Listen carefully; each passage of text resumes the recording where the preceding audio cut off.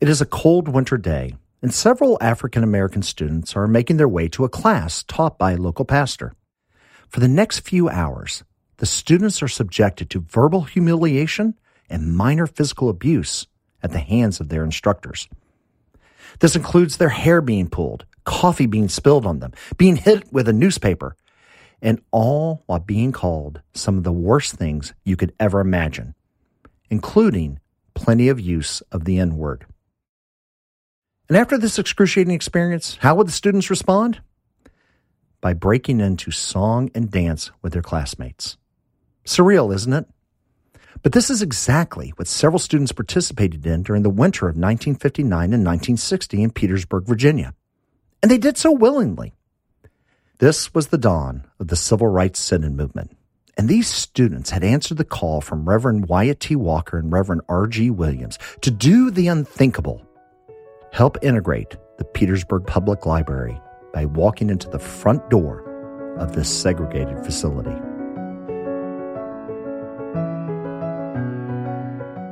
While this was the first time a library sit-in ever occurred, it would not be the last. What these students had endured was an excruciatingly intense training session for the type of potential abuse they would encounter. But there's something interesting in the hours and hours of training they went through. After these sessions, they would get together and celebrate, learning the picket polka or just dancing with each other. How would you have reacted after hours of being verbally and physically abused? You probably would be pretty upset, ruminating on the injustice of it all. The last thing you would probably ever consider would be to go dancing. But that one act was crucial in dealing with the emotional strain they had suffered.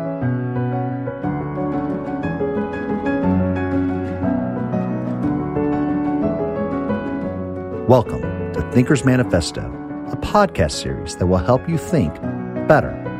I'm your host, Sean Jackson.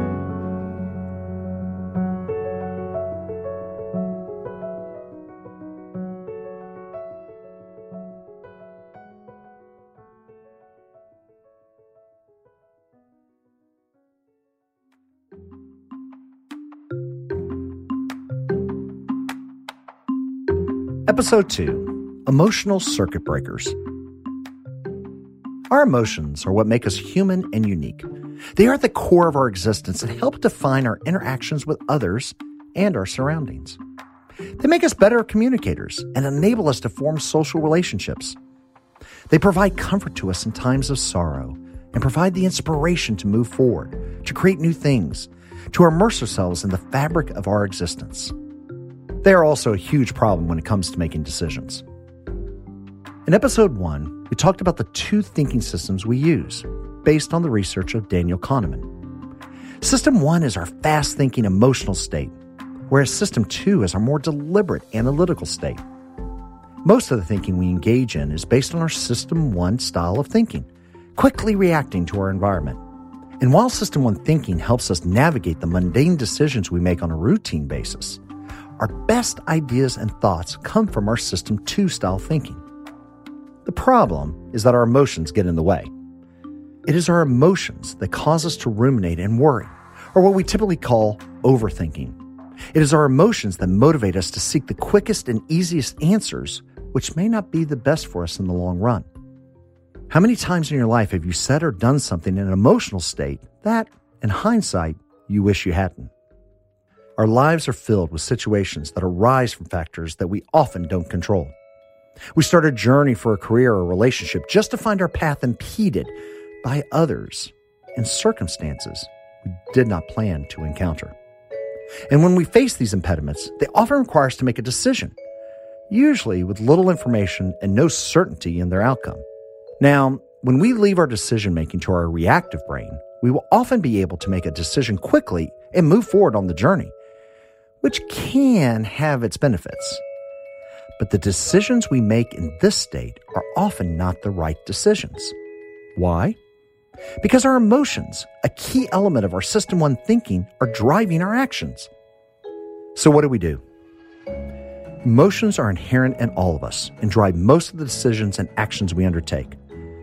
So how do we break free of that emotional state and engage our rational, deliberate thinking.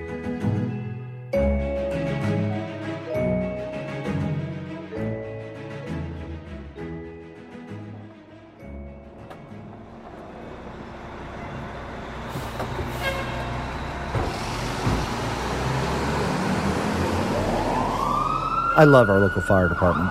On many occasions, I've taken my son's Cub Scout den to visit our first responders. The firehouse is always filled with cool gadgets and vehicles, and the boys are always thrilled by the adventures that our local heroes have encountered. On one visit, my son's den spent time with the EMTs and paramedics, learning the basics of how to respond to medical emergencies. And what these first responders shared was surprising. On most days, there's very little need for their services. So what do? They plan and practice for the situations they may encounter. Instead of lounging by the TV, they work diligently to think of all the things that could happen and train continuously to address them. And it's from this planning and training that they build confidence, knowing that when those situations arise, they are prepared. Planning and practicing is not only the hallmark of first responders, it is also a fundamental aspect of what many business schools and self-help experts teach their students. But there is one element of the planning and practicing that is often not discussed. Pausing. If you've ever taken a CPR class, one of the first things they teach is to assess the situation. The subtle act is crucial since you do not want to perform CPR on a person that does not need it, nor in an environment that is not safe. This is why, when a first responder first approaches the scene of an accident, their very first action is to assess the situation before they determine the best way to respond. But while first responders have trained on how to approach these life and death situations, most of us have not. Rarely have we planned and practiced for the impediments we encounter. And worse yet, if the situation is one we have never encountered before, fear, uncertainty, and doubt, strong emotions to say the least, begin to cloud our judgment. And it is in these situations where we need to pause and use an emotional circuit breaker.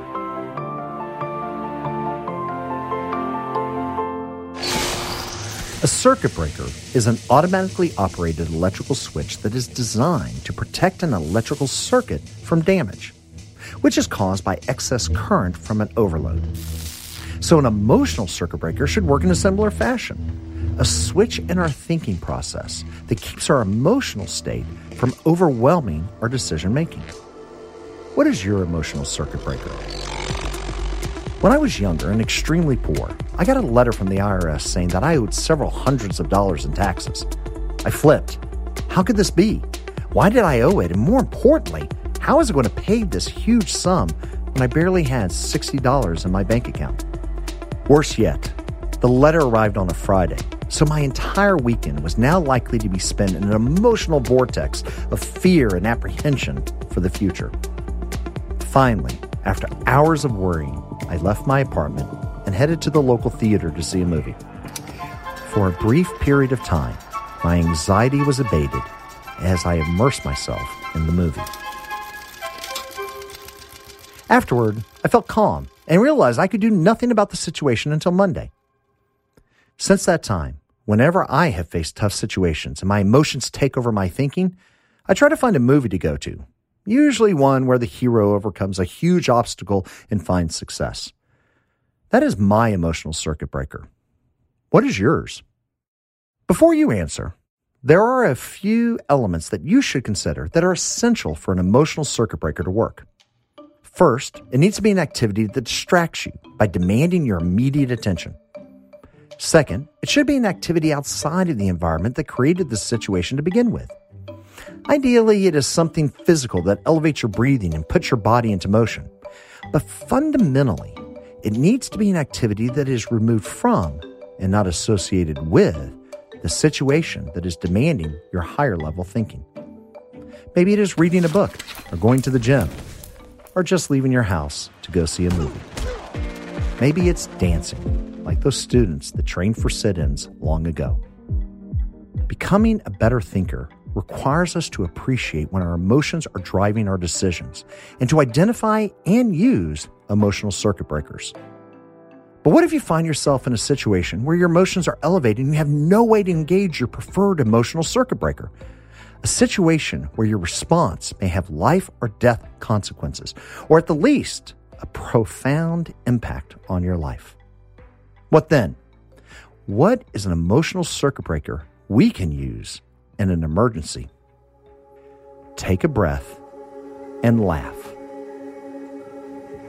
In the book Altered States by Daniel Goleman and Richard J. Davidson, they discuss how meditation and mindfulness affected patients. To quote, "As these stressful thoughts were presented, the patients used either of two different attentional stances: mindful awareness of their breath or distraction by doing mental arithmetic. Only mindfulness of their breath both lowered activity in the amygdala, mainly via faster recovery, and strengthened it in the brain's attentional networks, while the patients reported less stress reactivity," unquote. In episode 1 of this series, we talked about how the amygdala directly impacts our emotions. What the authors found is that by focusing on our breathing, we can lower the emotional activity of our brain. So if your parents ever told you to take a breath and calm down, turns out it's pretty good advice. But there is one more thing to add to this emergency emotional circuit breaker: laughing. James Waters is a former Navy SEAL platoon commander. As you know, training to become a Navy SEAL is hard. They endure weeks of intense physical and psychological stress, all designed to push candidates to their limits, weeding out those that give up under pressure. It is one reason why less than 6% of students graduate from SEAL training. In an interview James conducted with Eric Barker on the blog Barking Up the Wrong Tree, he talked about the role of laughter during his SEAL training, known as BUDS. To quote, "You gotta have fun and be able to laugh. Laugh at yourself and laugh at what you're doing. My best friend and I laughed our way through BUDS. We still tell the same jokes whenever I talk to him. It's one of the best memories of going through BUDS. There's something about when you're facing a really crummy situation to look over at your friend and see him smile. It tells you, all right, I'm going to be fine. We're going to be fine and it's all going to work out," unquote. Finding humor is a great way to help buffer our negative emotions from stress. To quote further from the same article that cites a passage from the book Nerve by Taylor Clark, quote, "Humor is about playing with ideas and concepts. So whenever we see something as funny, we're looking at it from a different perspective. When people are trapped in a stressful situation and feeling overwhelmed, they're stuck in one way of thinking. This is terrible. I've got to get out of here. But if you can take a humorous perspective, then by definition, you're looking at it differently. You're breaking out that rigid mindset. So whenever you are faced with a situation that requires an immediate decision, use the emergency emotional circuit breaker. Take a breath and find a way to laugh."